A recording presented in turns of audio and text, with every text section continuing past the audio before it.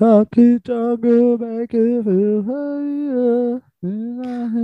Higher, higher in New York, New York, New York.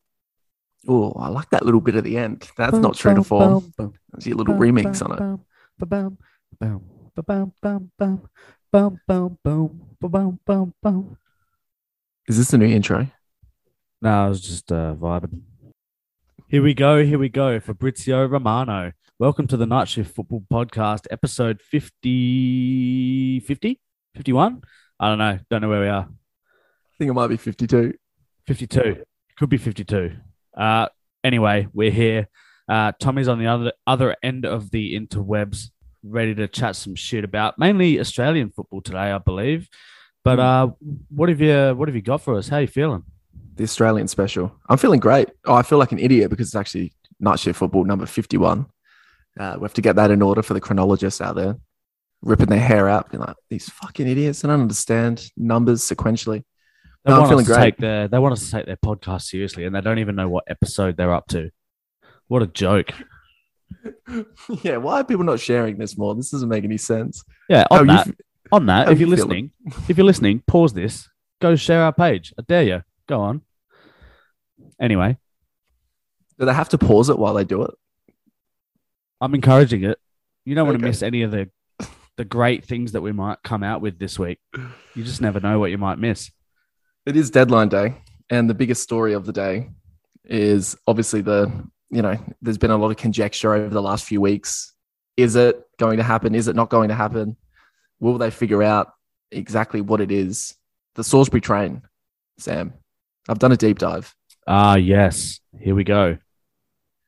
It is, in fact, a train. The train, the Salisbury Macca's train. And it was confirmed on the railpage.com.au website, which is full of, lots of colorful characters. People with a fierce passion for all things rail. Yes. And there's a specific thread in here from PAFC Machine, which I believe is a reference to a rival code that we will not bring up. Hello, all. Does anyone know what's happened to the old end loading car that was previously at McDonald's Salisbury? It has only recently been removed from the site and was pretty complete with bogies, etc. Just wondering what's happened to it. Well, I'll tell you what. Railpage was lit. There was a flurry of replies all within an hour. These guys know their trains. It disappeared about 4 weeks ago, but God knows where. Oh, this is from the 30th of May, 2004. Oh, that long ago.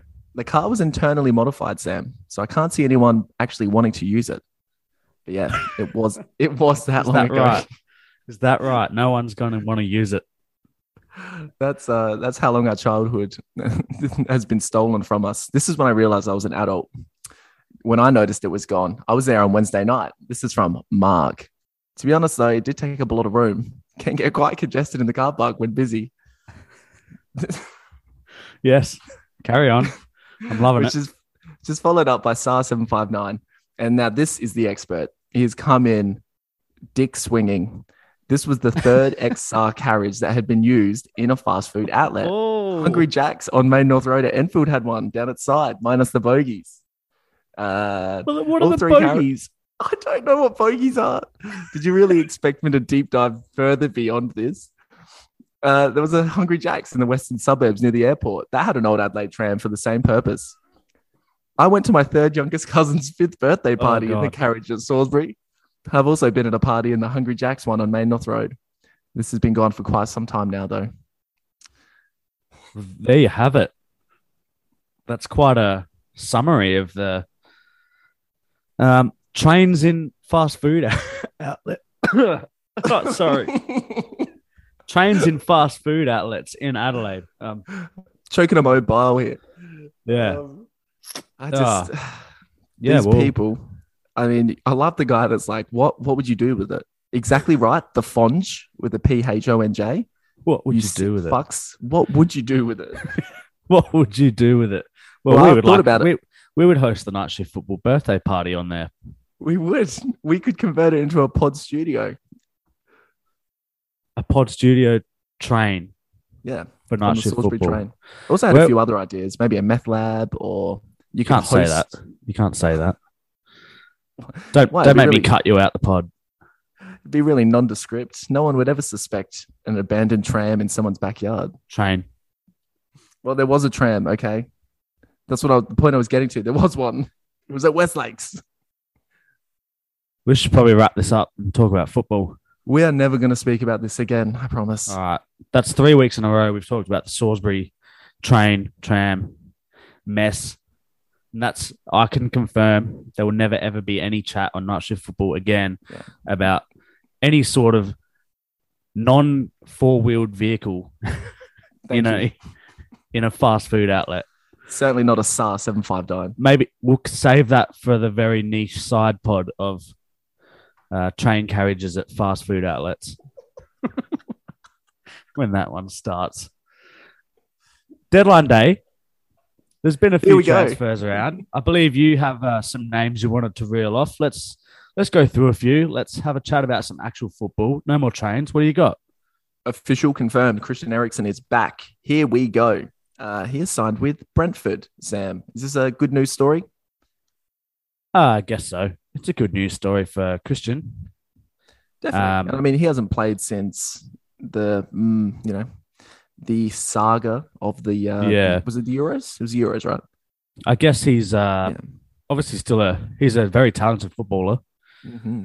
I guess not a lot of clubs willing to take the chance on someone after an incident like that, and that's how he ends up kind of down the ranks at a side like Brentford. Will he get much game time there over this? It says just a loan to the end of the season, is it not? Or is he? Yeah, 6-month deal with an option to extend until June 2023. Is there some kind of rule or there's some kind of ruling that says he can't play in the Italian league, right? Because of his condition, or I'm sure. Yeah, I think that's inhibited him a little bit, trying to get to a different club, or it could also be no one wants to take a chance on it. It should be great to see. I reckon he'll get game time for sure. They need something a little bit different. I hope he gets the chance to come out on the pitch and like smack in one of those free kicks that we've seen him do. That'd be cool. It's just set up, isn't it, for a grand moment like that? Yeah. Homecoming. Who knows? He could be in the Prem till the end of next year as well. So best of luck to him. There's a couple of midfield moves. Rodrigo Bentancur has signed his contract with Tottenham. 19 million. Yes, 19 million. What do you think? You're the Italian correspondent. Is this a good move? It's a good move for him. It's a good move for Juventus, and it's a good move for Spurs. For Juventus, it's good to get someone off the books who doesn't contribute a whole lot. For him, it's a good chance to get more regular football and play at probably a club where he's more, maybe the level is more suited. Like at Juve, you're expected to win the league every year. Spurs, you're not expected to win anything. There's no expectation. And for Spurs, I guess they're getting a player that's coming from a top European club that's looking to kind of re-spark his career. For Spurs, I think it's almost just at the point they can get anybody because they've been the meme of the transfer window, unable to pull the deal, unable to confirm deals on a raft of players. It just Conte tearing his hair out because usually he's a guy that likes to dip into the transfer market, bring some new signings in. What can you do if no one wants to join your club? I mean, there's a great example here: snubbed by Luis Diaz, snubbed by Adama Traore, snubbed by Ollie Tanner. Do you know who Ollie Tanner is? This is the League One or League Two guy. This is the 7th Division Luz FC. The club had agreed for 100k fee to sell to Spurs, but the childhood Arsenal fan said no. He will remain in non-league football. Love that. He's living it up. Just while you're still on Tottenham, can I squeeze in Kulusevski? Yeah, hit it. The Swedish winger, also from Juventus, to Spurs. Okay.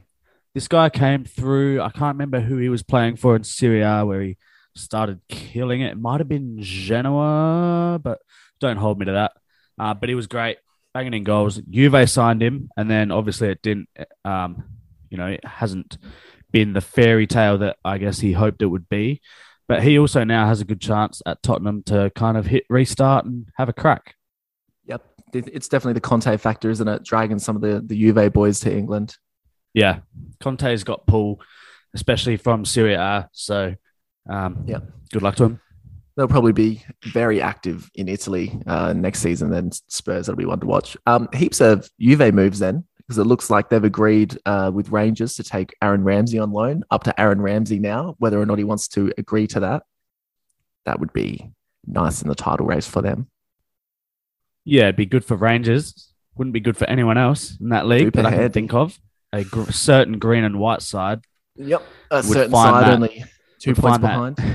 They would find that not so helpful. For Aaron Ramsey, I can't. Would he accept this? I don't see. Oh no, this guy's a gun footballer. I don't know why it's not. I think there's a thing in. I honestly don't know. Like it seems to me that he's never really gotten a fair opportunity to play his natural position at Juve. Often been used as a right midfielder or only being given time off the bench or given starts in games where the squad's been rotated. I don't know. I don't know why they signed him. They should be just selling him to someone, and he could probably still be really good at a high level club. Well, there were a few Premier League clubs sniffing around, so for one reason or another, no one, it's a little bit like the Jack Wilshere thing. No one wants to take the chance on a potentially injury-prone player or someone that isn't. It doesn't. I mean, it just doesn't make any sense with Ramsey because he's so good for Wales and he just seems like such a likable, affable guy. Someone you would want, Premier League experience. You'd want him in the change room. So for Rangers, would be a massive inclusion. Will he do it? Interesting. I don't think he will, but what other options does he have on the table at the moment? I got nothing. Aubameyang is in Barcelona. This could be the end of a really big headache for Arsenal with everything that's been going on with Pierre over the last few weeks, month and a half, 2 months, all the off-field drama, the stripping of the captaincy, the dropping, loan move out until the end of the season might be best for both parties. Yeah, it could be the best. Barcelona desperately need a striker that's not Luke de Jong. And number one, you're happy for it to be Uber? Arsenal desperately need to get this guy off the books soon. So maybe loaning him out till end of season could be a good start to that. They can look at getting someone to replace him. I don't know what's going on with this guy. He had such a good career up until just recently. Yeah, real recently, has just had an extraordinary career.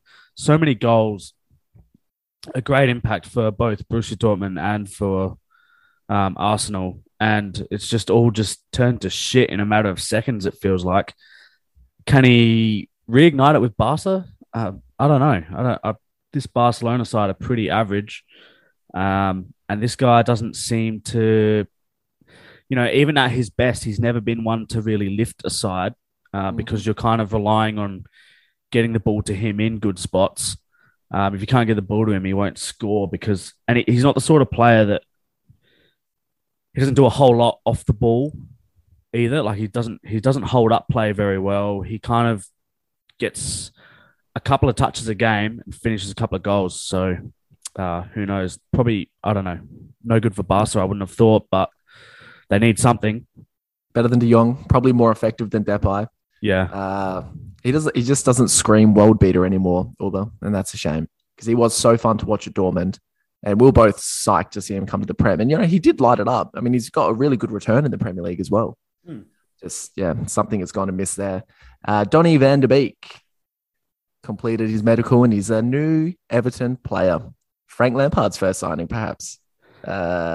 Loan, no buy option. I don't know about this. I don't know about this at all. I don't see.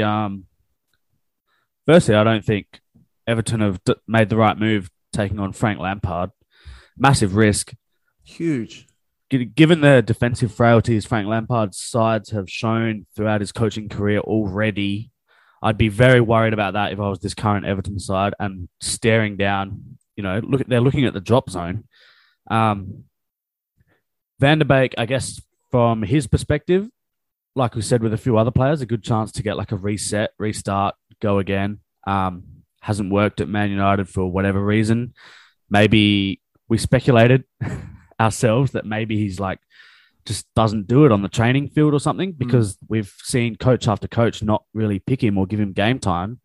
And we saw how much he turned it on in that Ajax side, like when Ajax went on that really good run in the Champions League, and then their squad got like pillaged basically by all the big clubs, stole all the good players. But now he's kind of just been stuck on the pine, not getting a gig. So I don't know, good chance for him to reset. I don't know about this for Everton though. Given that there's no to buy option and it's just a short-term loan, it really does look like you're re-energizing a player for a divisional rival. And it doesn't. Are they going to get a relegation-saving player out of him? You don't know based on what he's shown so far. So yeah, it's just a massive gamble. Yeah, I think it's just a gamble they're taking. Can we get through this next 6 months and ensure that we stay, and then we can hit reset next year and start again? Yeah. With Frank Lampard, do you think that's a long-term project for him? Well, why would they get him if it wasn't? That's the worry. I don't know. Why do these teams do anything anymore? Like, why did Watford get Ranieri for 13 games? Why? I don't know. We're off track. We can talk about managers another time. At least it was football related. Wout Weghorst, who I tried to make fun of because he's got an interesting name. You quite happy to tell me this guy could actually be a gem of a signing for Burnley.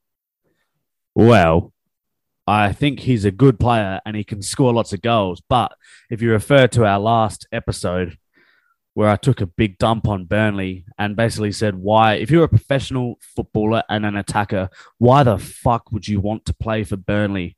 I don't know if this guy's ever seen Burnley play, but he's coming from the Bundesliga where all the teams pretty well try to attack and score goals, and he does score goals for one of the sides that are, I guess, up in the top half, Wolfsburg. But now he's taken on this move to Burnley where he'll probably get relegated to the Championship. He'll probably get one touch a game if he's lucky because they just won't try and attack. I don't know. I don't get it. Good luck to him. Hey, yeah, good luck to him. But he's got a great I don't have record. any good luck for Burnley to give out. No, of course not. But, if you're talking about upgrading from Chris Wood, he scored 15 plus goals in his last 4 league campaigns. They got him for 15 mil. They sold Wood for 20 plus. Like you said, he's probably going to play in the Championship next season. And unless there's a tactical change, he won't be scoring too often. But he looks like he's got the pedigree to absolutely light up the Championship. Maybe that's his goal. He wanted the big move so he could move to England, take the piss in the Championship. Yep. What do you got next? So I was just reading into Weghorst's questionable character, and that is potentially why he's gone there. This could be great. Julian Alvarez to Manchester City. It's the striker that has been longed for, except he is seemingly a youth product. 7 million euros, and he's going to go straight back on loan to River. This kind of signing is a little bit curious, isn't it? I don't. Is this just more player farming? Is this a January move? Is he going to end up at Melbourne City? Maybe it's probably player farming. I don't know. I don't know the guy. I don't have anything else to give you on that one. Sorry. I just thought it was funny. They finally signed a striker and then loaned him straight back out just to shut everyone else up again. The Aston Villa's Matty Target has gone to Newcastle. £20.8 million. Yeah. Newcastle making deals. It seems like currently, I guess, a step down for Target. I guess for how long is the question, because Newcastle, if they can keep bringing in players and they do survive the drop this year, then then they can look at building on the squad that they've started, with signing like the likes of Trippier and whatever. I guess it could take a few years, but players are wanting to jump in, I guess. Players are wanting to jump in early, get their spot in that squad and see what money they can make, I guess. Yeah, I mean, I can understand Target's ambition to leave because they did sign Luca Dean, and so that's going to put a stress on him getting any kind of minutes this season. So, it could work for him potentially. It rules out these absolute just anonymous fullbacks like Paul Dummett from playing ever again. Yeah. which is a shame because these niche characters are the reason that we tune into Newcastle. You Are can't just they? go and sign. Yeah, but it's just it's less We tune fun. in to watch Newcastle because of Paul Dummett. There's not even any Newcastle fans that tune in to watch Newcastle because of Paul Dummett. If there is one, please let us know. We'll try and organize a signed shirt for you. And we'll do what we can. We'll be the Paul Dummett fan club. We'll try and get him back. Share the pod with hashtag PD. Hashtag PD shirt. Not Puff Daddy. And you go in the draw. Just a couple more. That winger, Brian Gee from Spurs, he's going to go to Valencia on loan. Yeah. Doesn't look like Dembele is going to go to PSG from Barcelona, but that could be one of those weird ones that two days after the window closes, he gets forced over the line. Phil Jones was on track to go to Bordeaux. Oh my God. How many of these have you got? But he said no because he wants to stick it out at United, Wow. which I thought, if we want to end on one, that's good character. A man that's been roundly mocked, shunned, hated generally by fans of his own club. A guy that turned down a testimonial because he asked who would go, has decided to stay for his love of said club. Yep. Good on him. That'll do it, surely. There's been a few moves today. I'm sure there's more to come. Yeah, we never touched on our boy Adama. Oh, yeah, Adama Traore, of course. Adama Traore to Barcelona. I've been hanging out for this one because as our loyal listeners would know, I think this guy sucks. Just to put it lightly. I don't know. Succinctly. I don't know why Barcelona. This to me just absolutely is. This is the. It just highlights perfectly the situation Barcelona are in right now. Mm-hmm. That someone like Adama Traore is going to go there and get a gig with other players like Luke De Jong. Like, it says it all. It's the homecoming that they have been waiting for, Barcelona. Don't bring back Messi. Bring back Adama Traore. He left a skinny little rat, and now he comes back a greased up beef ball. And he's going to absolutely maul Spanish fullbacks. There's no doubt about it. Is he? I mean, not with the football. I just mean physically. He's just going to barge into them. He's going to run really fast.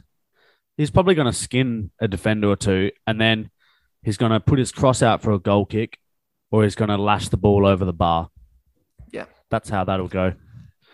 Yeah. But, I can't wait to see more Caitlin Ford-like challenges running straight into the side of players and bowling them over just because of his obscene muscle mass.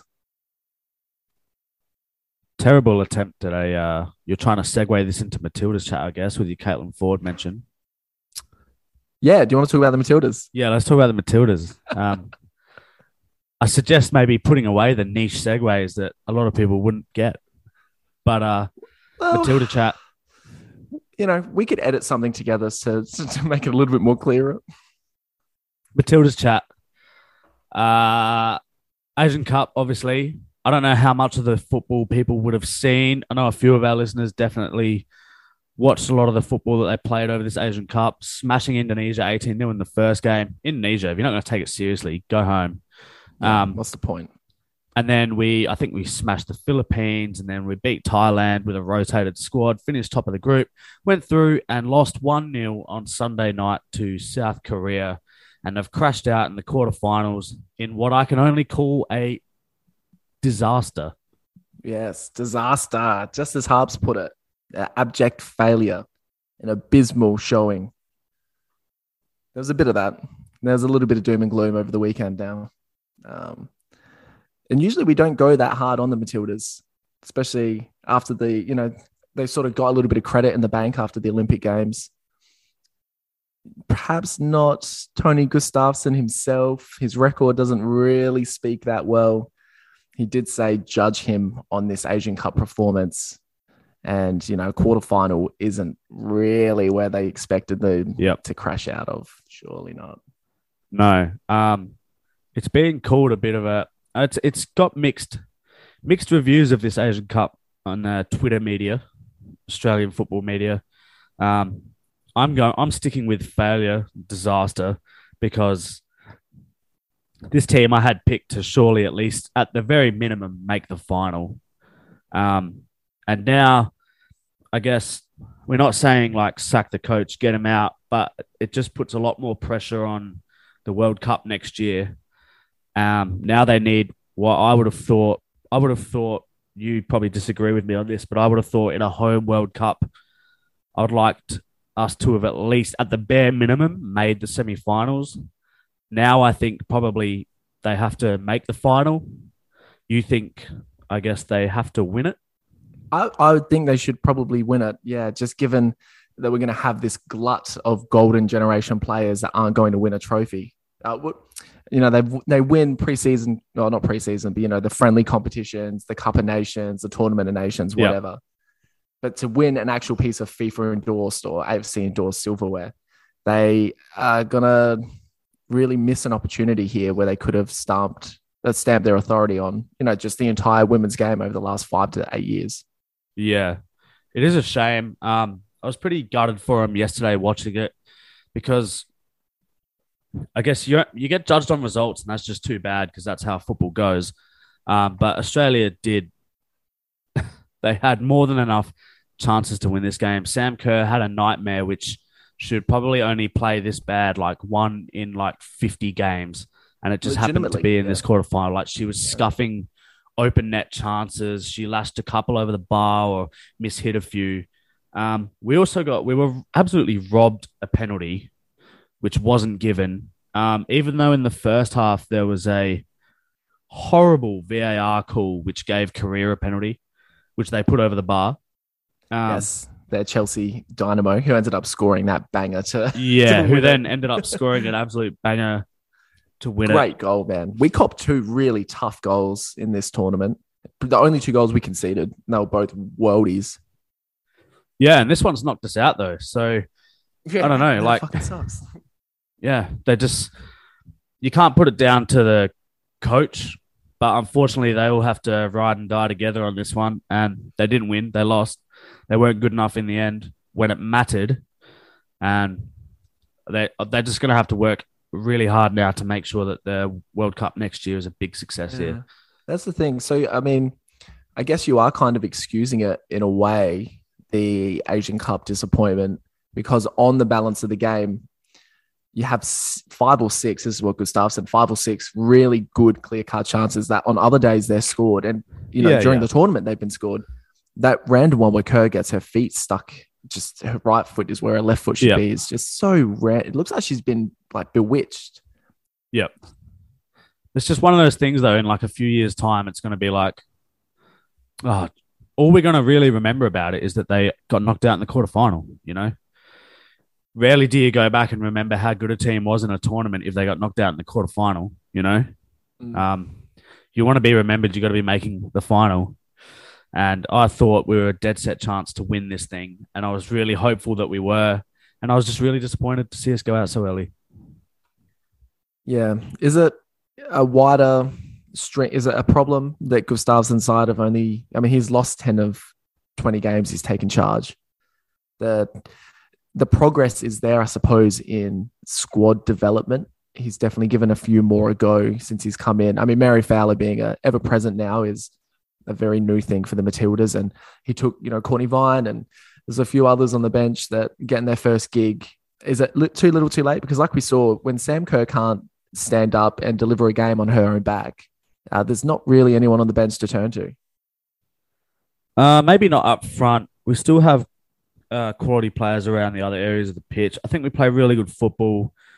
The other thing I'd say is a lot of the games that Gustavsson has been in charge of, we tend to play the tough opponents a lot. Yeah, we do. Yeah. So we do play the US a lot. We play the Netherlands a lot. Teams like that. Sweden. Rarely do we play a lot of the Asian teams. And we are significantly better than a lot of those Asian teams. We were significantly better than Korea yesterday, but yeah, like I said, just didn't score. Just couldn't get it. I guess, yeah, I don't really know what much more to say, to be honest. So you don't think that it's an ingrown problem? The selection is okay. Gustavsson's tactics are okay. if we go to the World Cup with this group of players, maybe one or two or three that we discover along the way in the next 18 months. I think it's okay. I think there's just, they know it's going to be tough for them though, because there's going to be so much more pressure on them now. And I think they know that. They will know. You could see it in their faces yesterday as the game got into those last, like the late 80 odd minutes into stoppage time, the desperation and just the anguish, because they know this was such a golden chance to win something and do something big for Australian football. And they've essentially failed. And now that they do get another chance at the World Cup, but it would have been so much sweeter if they were able to leave this Asian Cup with a win, come back to this World Cup in Australia next year with that in the bank, and then just give it a crack. And, you know, if we got knocked out in the semis, or, you know, at least we won one of these two tournaments. But now we've got nothing, and we have to go into this World Cup needing a win, probably. Yeah, with all hinging on that. A bit of momentum would have been really nice coming into this. But nonetheless, perhaps one Chelsea Dorber could have been used as a weapon off the bench. Yeah, well, she's in goal-scoring form for the Adelaide United women's team, so I don't know. Late bolter. I'd say she could get a crack in this Matilda squad at some point. I'd say, but who knows? We'll see. You got anything else on the Matildas before we move on? No, just I guess just the one thing that always shits me in the wake of a Matildas loss is the half of the media types are, you know, unnecessarily bashing what's happened in the past. You know, we've seen Alen Stajcic has now taken the Philippines. Is it the Philippines has taken them to the semi-final, and so we're sort of looking at, okay, what could have been. You know, that is a long time ago now. They're just, every time someone brings that up, I just think, well, it achieves nothing. It achieves nothing now. But secondly, on the other hand, there's a lot of, if only you knew what I knew, you'd react differently to what's going on right now. And that nothing shits me more than a blue tick on Twitter or a journalist saying, if you knew what I knew, it's like, that's the whole idea of you, dude, is you're supposed to be telling me what you know. That's your job, not for you to sit here. You're talking about the ones that faces. You're talking about the ones that are calling out criticisms of the team or the coach. Yeah, and basically saying, "Oh, you don't get it." What is that to get? Exactly, and being shielded just by vagaries and crap. Like, there's one in particular that was like, there's a lot more to say about this game and this tournament over the next few days, weeks. But for now, I'll say that anyone calling for Gustafsson's sacking has no idea what this moment is actually about, nor what he and his staff are trying to do. And it's like, great, that's just great discourse. I can see it now. The next 18 months is going to be the Australian football types taking pot shots at each other, disrupting the build-up. It's going to be toxic. It's going to be chaotic. And we're going to ultimately shoot ourselves in the foot again. I find that whole idea ridiculous because we all get it. We all know what we're trying to do. We all know we're trying to win something here, like where we're trying to go with this. We might not exactly know how Gustafsson wants to go about it and do it, but we know what the end game is. And like, if you're looking at a final result where you've lost and been knocked out when you're one of the tournament favourites, what else are you meant to say? But criticize it. You can't say, "Oh well, we're aiming for bigger than this, but we didn't get it." Yeah. So, oh well. It's too bad. You got to cop the criticism. It's got to happen. Yep. Should we move on? We can talk about the Socceroos.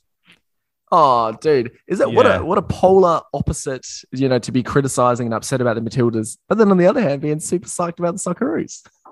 Yeah, so Socceroos absolutely pumping Vietnam at Amy Park in Melbourne last week. Needed a big home win, I think, in front of a good crowd. It was a good crowd. Needed good contributions from around the squad, which I think we got. And in particular, I guess all we can do from here is win all our games. That's it. And, we're past the time now, I think, of criticizing Arnie and the squad and the team. And it's not good enough. Rah. Like, we're just at the point now where the team is what it is. I think Craig Goodwin's inclusion, we were always going to be biased about this and say it was well needed, but the difference it makes when you have a naturally left-footed attacking threat in this team, I cannot believe it's taken this long, given we have been without one for such a long period of time. And when you see Martin Boyle unable to produce and Matthew Leckie isn't quite doing what he should be doing, breath of fresh air, definitely. Like you said, all cup finals from now on. Yeah, it was good to see. Absolutely out of my seat fist pumping around the living room when Goody scored. It was such a good moment. We've been calling for him to get in this Socceroos squad if Lecky is in it. If Lecky can be in this Socceroos squad, then there's absolutely no reason Craig Goodwin shouldn't be either. And that was the case. He came on for Lecky, scored. What a moment. Absolutely buzzing.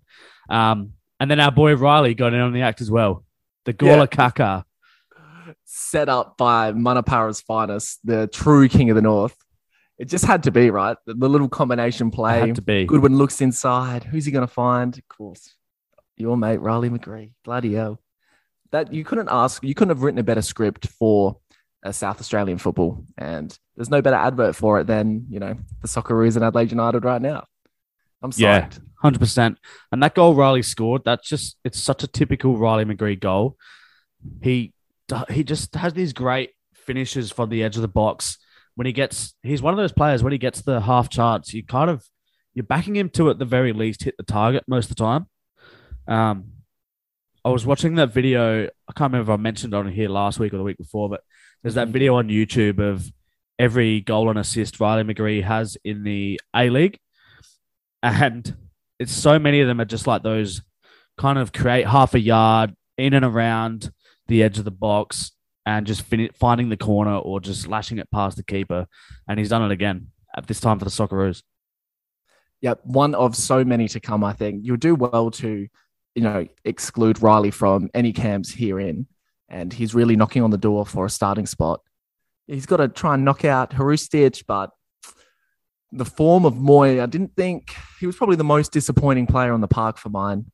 Aaron Moy, he's drifting in and out of football matches without having much effect.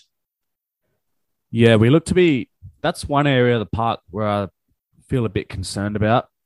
We're looking at having Aaron Moy and Jackson Irvine as the two main kind of central midfielders. Irvine. And I don't know how Riley McGree seems to have developed into a more like out and out attacking footballer than like a box-to-box central midfielder. So I wouldn't be wanting...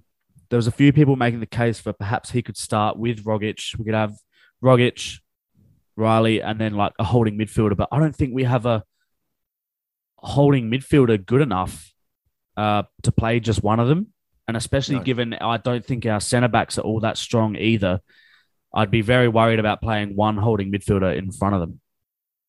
That's a really good point I think you make. Because Cam Devlin was probably the guy most touted to assume the DM role, but he's not really playing a DM with Hearts at the moment. And he's another one that looks like he's going to develop into a more all-round midfielder. So we do seem to be lacking in like a big, powerful DM presence. Yeah.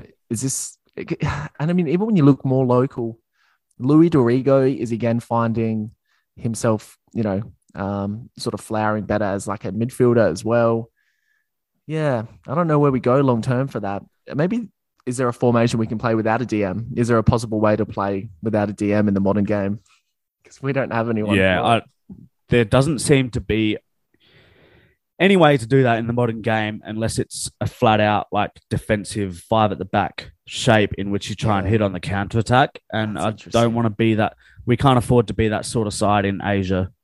No, not trying to qualify, definitely. Yeah, we should be going out and destroying teams. So, and especially now that we need to win all our games. So it's an issue for down the road, and it's an issue that I don't have the answers to, but I don't coach Australia. Graham Arnold does. So I'll wait for him to make a call and then I'll criticize him for it. Well, he wasn't in this game. He was locked up in his hotel room with COVID. So yeah, maybe that's what sparked the good result. Maybe. The man was far, far away. Going back to Aaron Moy, I still think on his day, he's one of the better. He's probably still the best midfield option we've got for that position. Ooh. Oh, for that position, yeah. For that position, I think. And I also made a point to a few others, like, every time the Socceroos are playing, there's obviously lots of stuff going on social media, lots of group chats going on. I don't know if it's my bias, but a few people seem to agree that when all our players are at their best, I do think Tom Rogic at his best is still one of Australia's best, probably Australia's best player when he's at his best. Yeah, when he's at his best, which is now, like which is right now. Yeah, thank you, Ange Postecoglou, for revitalizing this man, making him the second coming. He really is, and he's so exciting on the football. And you can tell that every good move that was, from deep in our half or from deep in the opposition's half or every sort of attacking outlet needs to be spun through this man because he is in great nick. And like you said, probably the most important Socceroo we have right now. Yeah, 100%. Just got to keep him fit. Got to keep this form going. But it is good to see that, if we had to, we don't need to talk about Riley again, but if we had to, Riley can probably do that job. It's just a shame if we can't. Him. Yeah, if we can't find a way to fit them both in the team, though, that's that's the struggle. I think Riley's the natural successor to Tom Rogic's position, and maybe he has to wait a few years longer than he should have to, just given that he is revitalized now, Tommy. But it just seems like a natural fit. That's where Riley's going to play his best football, and he's going to be his most devastating for Australia. Yep. So how has Tommy's injuries been this season? I've been really keeping up. He's been okay. I think he had one. He had a minor one earlier in the season. He may have had two, but mostly he's been fit. And when he has been given a start by Ange, he's been excellent for Celtic. He's been one of their best players this year. So probably would have liked him to score a few more goals. But if he can turn that into good form with the Socceroos, then that'll get us a long way to qualification. Oh, yeah. Long may it. I think tomorrow night is Japan, Saudi Arabia, and then we play Oman on Wednesday, is it? This doesn't go live, so you're going to have to specify days. Oh, yeah. It's Monday the 31st at the moment. So Tuesday the 1st, Japan, Saudi Arabia, which is massive for the group, massive for Australia. We kind of want the Saudis to win now, don't we? I guess so, yeah. Yep. And just let them finish first by a long mile. And maybe they could go unbeaten in the whole thing. Yeah. So knock them all out. And so we play Wednesday the 2nd. Yeah, Wednesday morning, 2:30 Adelaide time. 2:30. We play Oman. Will I watch that one? Probably. Depends how we go on Happy Valley, I suppose. I'm a sucker. No, well, that'll be Wednesday night. This is Wednesday morning. Oh, yeah, of course. Wednesday morning. So Tuesday night, Wednesday morning. Yeah, 2:30. I'm a sucker for a Socceroos game, though, in some obscure Asian nation in the middle of the night. So I'll probably be watching it. There's just something nostalgic and warm about it. There's not. Is there? That's nothing. That's nothing. What, you don't remember waking up to Holger Osik's bulldog face frowning over 0-0 draws in Tajikistan and stuff, and just him shouting at Brett Emerton to run 2 more kilometers a game. Oh, shit like that. Should we talk about the A-League? Yeah, another good weekend. We'll start it off with Adelaide, obviously, because we're the best team in the country. 2022 champions. Fucking hell, man. We are the best team in the country, the most informed team in the country. We have the best second halves in the entire league. We do. Maybe the world. Who knows? Maybe the world. Maybe the galaxy. Someone prove it. Galaxy. Someone else can come and prove that we're not. It's not up to us to prove that we are. We were shit, though, against Newcastle, I'd say. I don't know if you watched this game, but a very, very ordinary first half. But then I don't know. I kept the faith. I thought, I said during the first half that we were going to win it. I just had a feeling we were going to win it. And if we go in 0-0 at halftime, we would get a result. And we did. We did just that. We got a result. Your blind optimism got us over the line. Yours and Ryan Kiddo's. Well, Captain Kiddo. Captain Kiddo. Look, I like it. 1, for the alliteration, and 2, I think it was very fitting. We got tagged a little bit in this, asking what our thoughts were. I liked it. I think he deserves it. 140 odd games for the club. Absolute utility. Great club man. By all means, give him the armband. Yeah, there's a lot of outrage about him getting the armband for this game. But, Adelaide fans will, I've often said that if we went an entire season undefeated and won the grand final, we would be outraged at something still. So if that's going to be Ryan Kiddo getting the armband, so be it. But like we've said on here before, we all know this guy's not an A-League superstar. We all know he's A-League squad level footballer. I did say to someone else though, when Kiddo won the Serge Melter medal, which is the medal for the best player in the men's NPL league in Adelaide, he won it in 2015 or 16. I want to say 15 for Berkala. He scored 17 goals in the 20 odd games that season. And all I have to say is if someone did that right now, people would be screaming for Adelaide United to sign him, So Salute. careful what you wish for, boys. Ryan Kiddo, wear the armband, wear it proud. Adelaide boy, getting us the win. Get around it. I kind of want a team full of. That's why I kind of want a team full of kiddos now. That's inspiring. Kiddos. Number one is Ryan Kiddo. He's pretty much played every position so far, so why not put him at centre back? Can't be any worse than Tratt, right? It can't be any worse than Tratt. Do you want to get to that? Do we want to talk the goals of this game chronologically? Signposted at the start. Via also described it as being our poorest performance of the season, and it's so evident. It so was. Yeah, that first 45 minutes was 45 minutes of our attacking players, Blackwood, DeCooley, Mo, Bernardo, basically having the ball at their feet, dribbling, and then hoping that defenders would magically disappear or just get out the way of them. Just blip. That's what it was. Every time we got it. And it was like, why don't you just turn around and play the ball back for a sec? Let's get Newcastle were dominating the ball. We could have just slowed it down, got our foot on the ball, slowed it down a bit. I guess that comes with experience, but Blackwood, I would have thought by now, has enough A-League experience. The others, the others don't, but we need them to smarten up a bit, probably. He should have taken that front line by the scruff of the neck. You talk about experience, the birth years of our front three. Motore 2004, Bernardo 2004, DeCooley 2003. There's no one born in the previous century. It's outlandish. Blackwood had such a huge responsibility to not only dictate, the happenings of the ball from, the second third into the final third, trying to pick up scraps from the edge of the box, getting these guys to play it back to him. That's who we needed them to turn around and give the ball to. But that was wanton. There was none of that. Isaias missing is obviously going to be a huge blow to us, keeping the ball, our possession football style, the way that we like to play. I thought one day getting booked early didn't really help his game very much either. So we were on the back foot from the get-go. Yeah. Appalling. Carl Viert's accurate in saying it was our worst performance. It was not good. So we come to the second half and it looks like it's getting even worse because it's the goal for Newcastle. I guess it's a decent cross. It's a good finish. Should we have allowed it to happen though? Probably not. Very avoidable. Probably. Yeah. How many more rhetorical questions do I have? Don't know. Hopefully that's the last. Does Trapp belong in an Adelaide United shirt? No. Sorry. Less rhetorical, more. No, we shouldn't.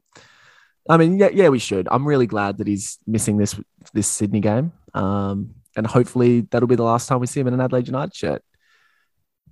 Yeah, maybe. It depends how his replacement goes. I don't even care if the replacement is dog shit. I just cannot deal with another lapse of concentration from this guy. You have one job in that situation. Get tight to your man. Don't let him volley the ball out of the air and find the bottom corner.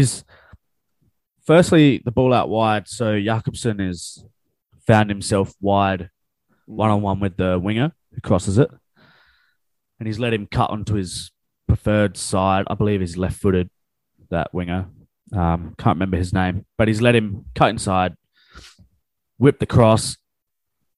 The cross, I guess the cross isn't even really whipped. It's like, it's a decent cross, but Jacob Tratt just kind of stands there.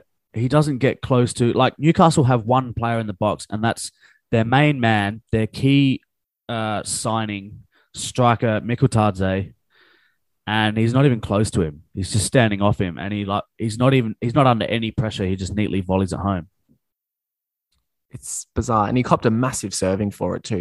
Was it Yavi or one day? One day was next to him, and just kind of, if looks could kill it, it looked like he would kill him. I like that you explained what that saying meant. Yeah, just in case kill, it looked like he would kill him. If he had scored, he would have been on the score sheet. Michael Owen type stuff is what you're getting from me tonight, you know? Yeah. Yeah. Lots of niche train facts and Michael Owenisms. Yeah. I'm just sick of him. Trat and Owen, but mainly Trat. Sick of Michael Owen too. They missed a great chance, the Jets, as well, to go. Was it what? It was before the Mukutazi goal, wasn't it? To go 1-0 up. There was a bit of that going on in the second half. I thought we were going to get done 1-0. I was like, oh, Jordan Elsie's going to get the last laugh over us. This is not great for my conscience. This is not great for my week. The Matildas at the same time were getting done in. And then magic. I mean, you could probably expect it because the Jets hadn't played in 6 or 7 odd weeks. So they were never going to run out an entire football match. Well, this is why I had kept the faith in us turning that around and winning that game. There you go. Did you expect it in that manner? I didn't expect it in that manner, but the Irukunda free kick, like I mentioned before how I watched, I sent it to you as well, that video of all the Riley McGree goals and assists, but it has the one where he goes on that brilliant run and he tees up Mo Toure when Mo Toure scored his first goal for Adelaide United, and just the absolute scenes. And we talked about like the emotion we felt from like seeing that again and how big a moment or how incredible a moment it was for a player that young to score. And I'm putting this Irukunda free kick in the same category because in a few years' time, when we see replays of that goal, we're going to be like, oh my God, like for a 15-year-old to step up on that stage and score a free kick, that stage, I mean, you know, well, but you know what I mean? Your side needs a goal. You're 15 years old. You know, you're what is he? His 3rd senior appearance. This is a kid who said himself was playing under 15s the previous year. So it's been a cataclysmic rise for him. And I say that stage because I guess people will laugh at it being the A-League, but yeah, it's a 15-year-old playing professional football still against, you know, experienced, you know, men and stuff in a team of, we got guys that have played 300 La Liga games and stuff. Yeah, and he's the one that steps up, takes a free kick and buries it. And unreal. Buries it. A total banger, man. And there wasn't even anything wrong with the wall. Duncan tries to get across. It's just a great free kick. And it shows such calm, cool, composed mentality. You know, what is the ceiling for this guy? Who knows? Who knows? On the comms, Daniel Georgievski was calling it Beckhamish. Beckhamish. It did have a little bit of the up and down of a David Beckham. I mean, a free kick from a right footer that hit the net. You could name anyone that's scored a free kick with their right foot. That's generally a free kick has to get up and over the wall. So, you know, it was the Matt Watson special. There's that. So good on him. Well done, Irukunda. Then we come to the winner. Were the backflips more impressive or? No, they were not. You got to love an athletic celebration though. I do, but you know, I've seen so many backflips. They're just, you know, it's just a backflip now. I mean, it's part and parcel. I really liked my favorite moment of it was Kiddo trying to get everyone involved, trying to get everyone running off the touchline and over celebrating with the boy. Trying to get everyone doing backflips. That was his go-to celebration at Beckhaller before an unfortunate incident.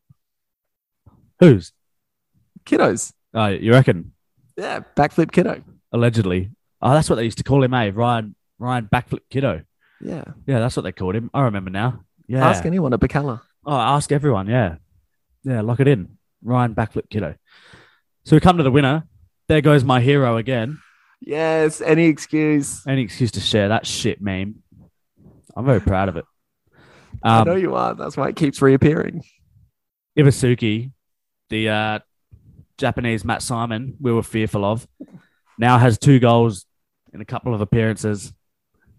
Boy, oh boy, you said to me earlier, you reckon this guy could score 10 goals by the end of this season?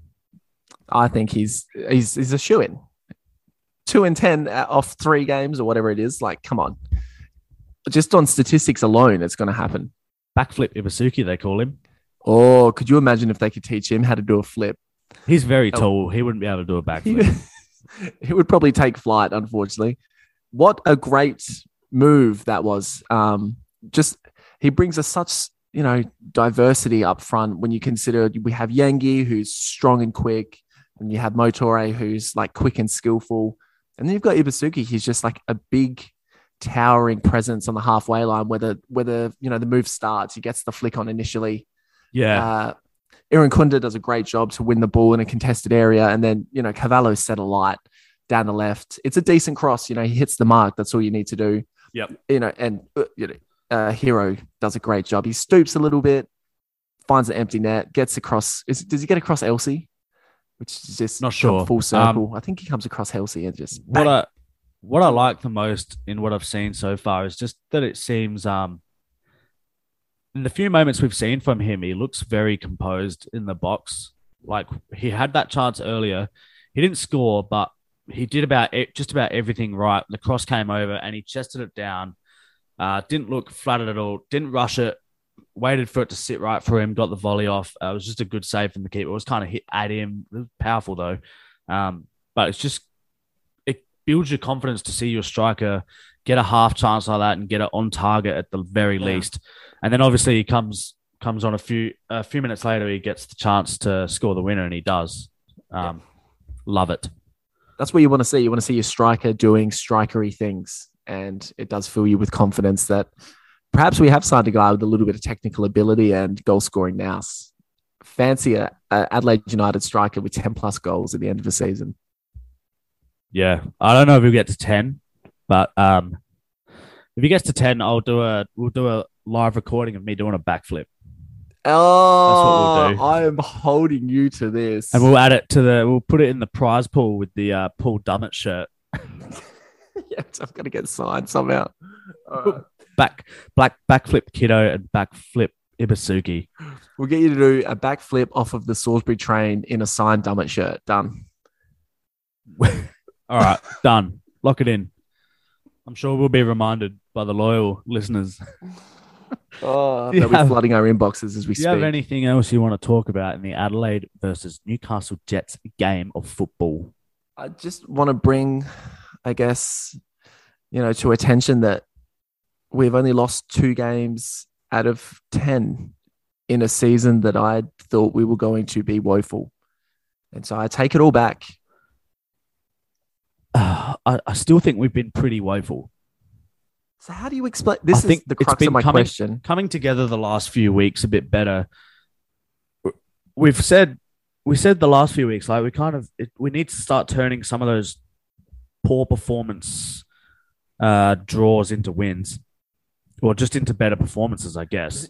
Yeah, that would be nice. That'd be nice too. The first thing. But again, another poor performance yesterday, and we still got the win. So I don't know. It's like consecutive come from behind victories, both away from home, depleted squad. I mean, shout out Carl Veart, really. Shout out the whole Adelaide United project. We haven't gone out and signed like a Mustafa Amini like Sydney did when Bratton got injured. When Ansell goes down, we go into the NPL. When Halloran leaves, we go and grab, the 20-year-old that used to play for Adelaide United. We're giving the kids a go. Bernardo, Aaron Kunda, De Cooley.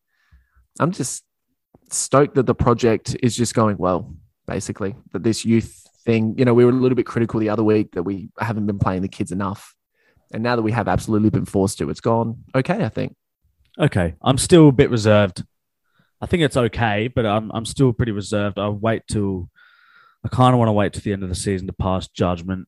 It's tough at the moment, with a lot of teams with games in hand. The table's all over the place with matches played.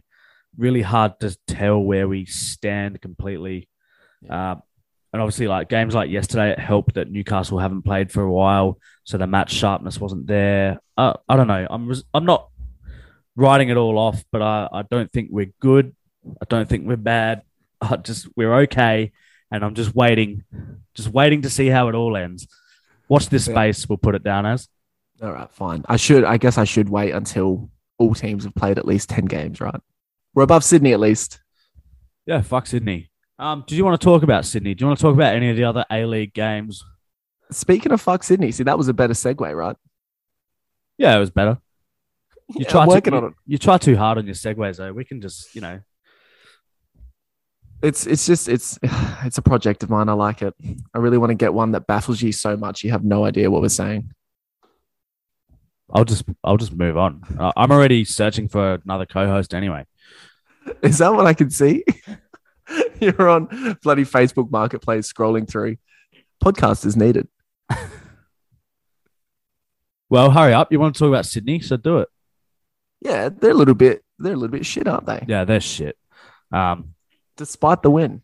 Interesting. Yesterday they got a win against Central Coast, but they still had a good old whinge about how hard they've had it. Nothing like the biggest club in the country, the one that has had the most loopholes gone in their favor, being the ones that win the most. What were they whinging about? I missed. What even could they be whinging about? They've had it tough because of COVID and injuries and things. Oh, yeah. So poor Sydney.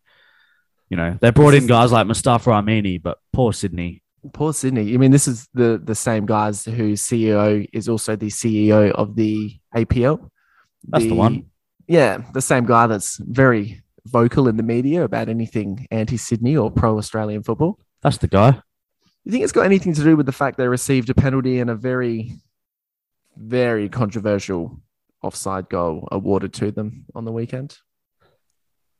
So just to clear up, Sydney did beat Mariners 3-2. The penalty you're referring to, I do believe, is probably a penalty. Looks pretty penalty.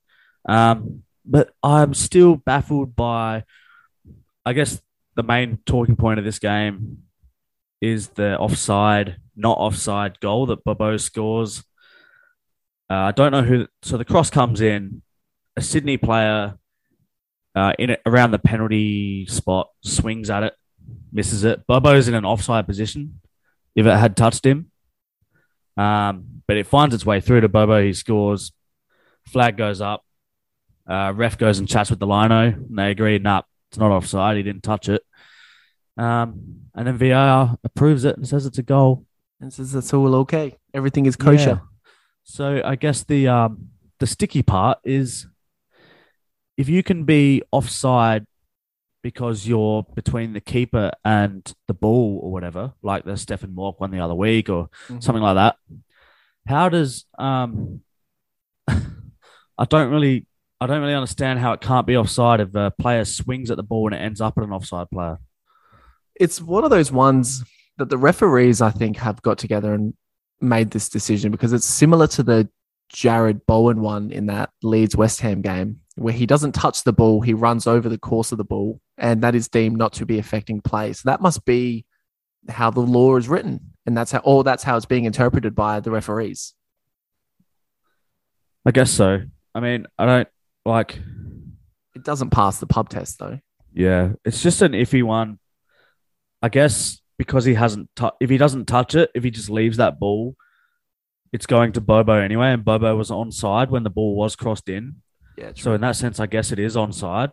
But just it feels like if the player before him attempts to play at it, makes a full swing at it, and then it goes through to Bobo, I don't know. We're getting into those iffy areas where did he touch it or not? And my first thought is, does he? I think he interferes more with the defender being able to retrieve the ball because you're saying, if he's not there, Bobo just receives it. Well, if the Sydney player swinging at the ball isn't there, maybe the defender intercepts it instead.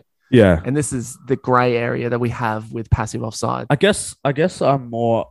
The more I've watched it, the more I'm okay with it being a goal. If I want to be consistent, because I do say a lot that we go searching for too many reasons to disallow goals in this game. Yeah, that's true as well. And I want to see more goals given rather than looked at. So, I guess I'm okay with it. Central Coast just weren't good enough in the end to hold on and hold out. No, Sydney. They weren't. No, Sydney, they had such a glut of shot on goals. Not all of them the greatest chances in the world, but did enough in the end. Their goal, the third goal, the Caceres goal, was really quite tidy. So they've got good footballers, but maybe none as good as Cum Dog. Yeah, I was glad you brought this up because, he made a bit of noise this signing coming over. He's had a really, I guess you'd call it turbulent career in the UK, and now he's found his way to Gosford, where I'm sure he's just gonna settle down and start party up on the beaches of Gosford. He's going to go the other way, Sam. He's going to find God. Reckon? He doesn't strike me as that sort of guy, but he does strike me as the sort of player that is crafty and a good finisher in and around the box, finds half a yard hits his spot and finishes. And he did that exceptionally well. He had a few really good chances that he really created for himself, where he got the ball on the edge of the area and kind of swiveled away from a defender, created just a little bit of an opening to get a swing at it and got it on target. And he did that. He did exactly that for his goal from outside the box in off both posts. Yeah, lovely goal. That's the Cum Dog style. All he needs is a tiny opening, and he'll attack it with full thrust. He is a guy that isn't one to shy away from a gaping net. Yeah, he looks to me like a proper 9 and the sort of guy that could score a lot of goals in this league. Mm-hmm. It's very strong. Hey, bit nuggety. The question it raises for me is how can Adelaide never seem to be in for a name like this? Yeah, no. Why?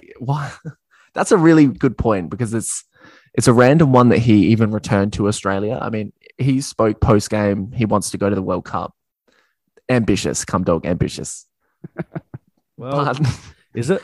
He's now in the same league as our main striker.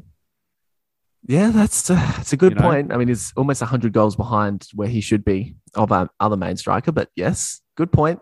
Maybe if he scores 30 goals this season, Cum Dog goes to the World Cup. But you're right. Why can Adelaide not? Is he from Gosford? There must be something. There must be some weird pull as to why he's ended up on the Central Coast.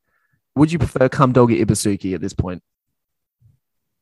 I don't. I have another one. I'd have to wait to the end of the season. If you offered don't sit on the fence. If you offered me them both up before having seen either of them play in Australia, I would have chosen Cummings. Yeah, only because I know he was good enough to be on the books at Rangers. Yeah, he scored goals against Rangers for Hibs. He scored a double against Liverpool. So I would have taken him every day of the week over a guy I haven't heard of. Now that I've seen them both, maybe. I don't know. I feel like they both would have been suited to us, but we'll see how it plays out. Nonetheless, we can't sign all the strikers, I suppose. It's just nice to have one. Yeah. It's just nice to have one. I guess all I'm waiting for now with Cummings is for him to bury a cross cum shot, and the memes will write themselves. I've given you the response you deserve for that one. The nod of approval, I can see. Oh, yeah. Western United beat Melbourne City. I don't know if we need to talk about it, but I guess funny. It's pretty funny. City losing is always funny to us. Just for the lols. City without McLaren, Tilio, Lecky. Let's be fair. I don't feel sorry for them, though. The point I have, I guess we should mention, Diamante had a penalty that was very well saved by Glover. What I did want to mention in this game was that Western United played. We've ranted many a time about Western United playing their home games in Melbourne, but on this occasion it was even weirder. Western United playing Melbourne City at Amy Park. Western United, bearing in mind, represent the Geelong area, while 2 hours before this game, Melbourne Victory played Wellington Phoenix in Geelong, where Western United are meant to be from. Can someone please explain to me? Can someone buy these Victorians a map? Like, do they have any idea where they are or what they're doing? Well, I think Football Australia have dropped the ball on this one, because if Western United are meant to be representing that area and they're clearly struggling for numbers and supporters, how is it beneficial for an even bigger club from the same state to play a home game in that area and potentially pry away fans or any new fans that might have potentially been able to support Western United? How can that be beneficial for them? Are you trying to say that the good people of Geelong have seen a proper football team play now and that they don't want to go to see Western United anymore? Well, it's something that could happen, isn't it? It is. And Melbourne Victory took a lot of fans to Geelong. They almost showed them up in their own backyard. It's just the organisation. You can blame COVID or you can blame a lack of access to stadiums, but it's just so poor. It reeks of amateur football organisation, and it does nothing for the greater growth of the game. It's the same thing with the FFA Cup final where it's being held. It should be held in Gosford. Why it's being held in Melbourne, probably end up being bloody shifted to Geelong again for who why. Who knows God's no reason. Like, I've got no words for this. They just continue to embarrass themselves and shoot themselves in the foot in case of expansion. We've had 3 expansion teams go under. Very well you could see 4 go under if this stadium doesn't get off the ground. It's highly plausible. I think they're just, it's just an absolute mess. They don't have any fans, even when they play. When they play in Melbourne, they've got no fans. When they play in Geelong, where they're meant to be from, they've got no fans. And now they're letting another team play home games in Geelong instead of them. It's fucking baffles me, and it's just idiocy. Yeah. Makes me wonder. It genuinely concerns me for the future of the game in this country. Stuff like this, it genuinely concerns me, because if they make these sort of decisions, what else are they going to do? Like, whatever. Anyway. Yeah, we'll always have Adelaide United, right? They're not going anywhere. I guess so. Just playing in the NPL. I wouldn't be getting any tattoos of them just in case. Nothing permanent, guys. Come on. The last game we'll quickly get through. We've gone on for a bit. Brisbane beat West Sydney Wanderers. The reason we're bringing this up is because there was no European football this week, so we're just chatting shit about the A-League, I guess. Just trying to get through every single bit of football we've seen. Carl Robinson was sacked by Western Sydney, and former Adelaide boy Nikola Milousnic scored a double. Do you think that he qualifies as niche footballers scoring a brace? At the double. At the double, put him in the team. We need a winger. Yeah, Milousnic. I saw on a few of the Adelaide pages, a bit of support for the boy coming out. Like, I miss Nico. Why didn't he come back here? He sucks. Like, he's not good. I love him, but he's not great. And, very quick. Can finish sometimes when he wants to, but often just can't get the job done. He scored 2 goals in this game, but could have had a hat trick easily. He missed some another one. Missed some one-on-ones and some great chances because West Sydney were that bad. He finishes well when he doesn't have to think about it, and you saw that with both of the goals. Otherwise, the exact reason he's not back at Adelaide is because we have Bernardo and Irankunda, and that's our future. It's not bringing this guy back to run around. And bless him, he runs hard, but he's just Trent Buhagiar, but he's better than Trent Buhagiar. You reckon? Yeah.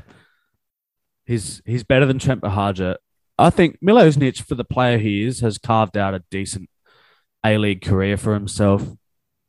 He did get that overseas move and just wasn't going anywhere, and he came back. Whereas Buhagiar is just like Nikola Milousnic can do good stuff, and he can be good in build-up. He links up well with passing and stuff. His finishing is just horrible a lot of the time, whereas Buhagiar has nothing to his game except running fast in a straight line. So I see a bit of both out of them. It's hard to tell them apart personally. Maybe Nico's got a little bit more know-how to him, but they both can't cross the ball. They both can barely pass a football. They're good at getting in behind and running fast, and that's the category I'm going to lump him in. Fair. Did you want to have a little shot at Carl Robinson just for having a shot at Carl Robinson's sake? Yeah, this is the guy that took the Jets to a grand final and then threw all of it away to chase a vanity project at the worst run club in the country. Western United's bad, but they're bad because they're new and they don't have an operating base. Western Sydney are bad because it's full of power-hungry, ego-driven, just absolute maniacal maniacs. They're maniacs at this club. 6 managers in 4 years. This is the once great Asian Champions League winning, league title winning, brought Shinji Ono here, reignited the careers of Aaron Moy. This is a huge club with a huge fan base, and they are a rabble. They're rooted to second bottom at the moment. Luckily, we didn't let the Jets beat us. Otherwise, they would be completely bottom. It's very similar to the Everton situation, I think, where it's hierarchy rather than individuals at this point. Hard to argue with any of that. I got nothing for you in response to that, but yeah. There's a quirky little stat out of the result of this, though, because Mark Rudan has been named interim manager, or he's going to be manager to the end of the year. But this is the first time that every single manager in the A-League is Australian. Well, there you go. There you go. Maybe not a bad way to finish it on. And 31st of January is 7 years since the Socceroos won the Asian Cup on home soil. Well, there you go. A little bit of a canny Australiana fact for you. There you go. There's a couple of nice little stat points. Yeah. A trophy Graham Arnold can only win in his wildest dreams. We'll leave it at that. Bye.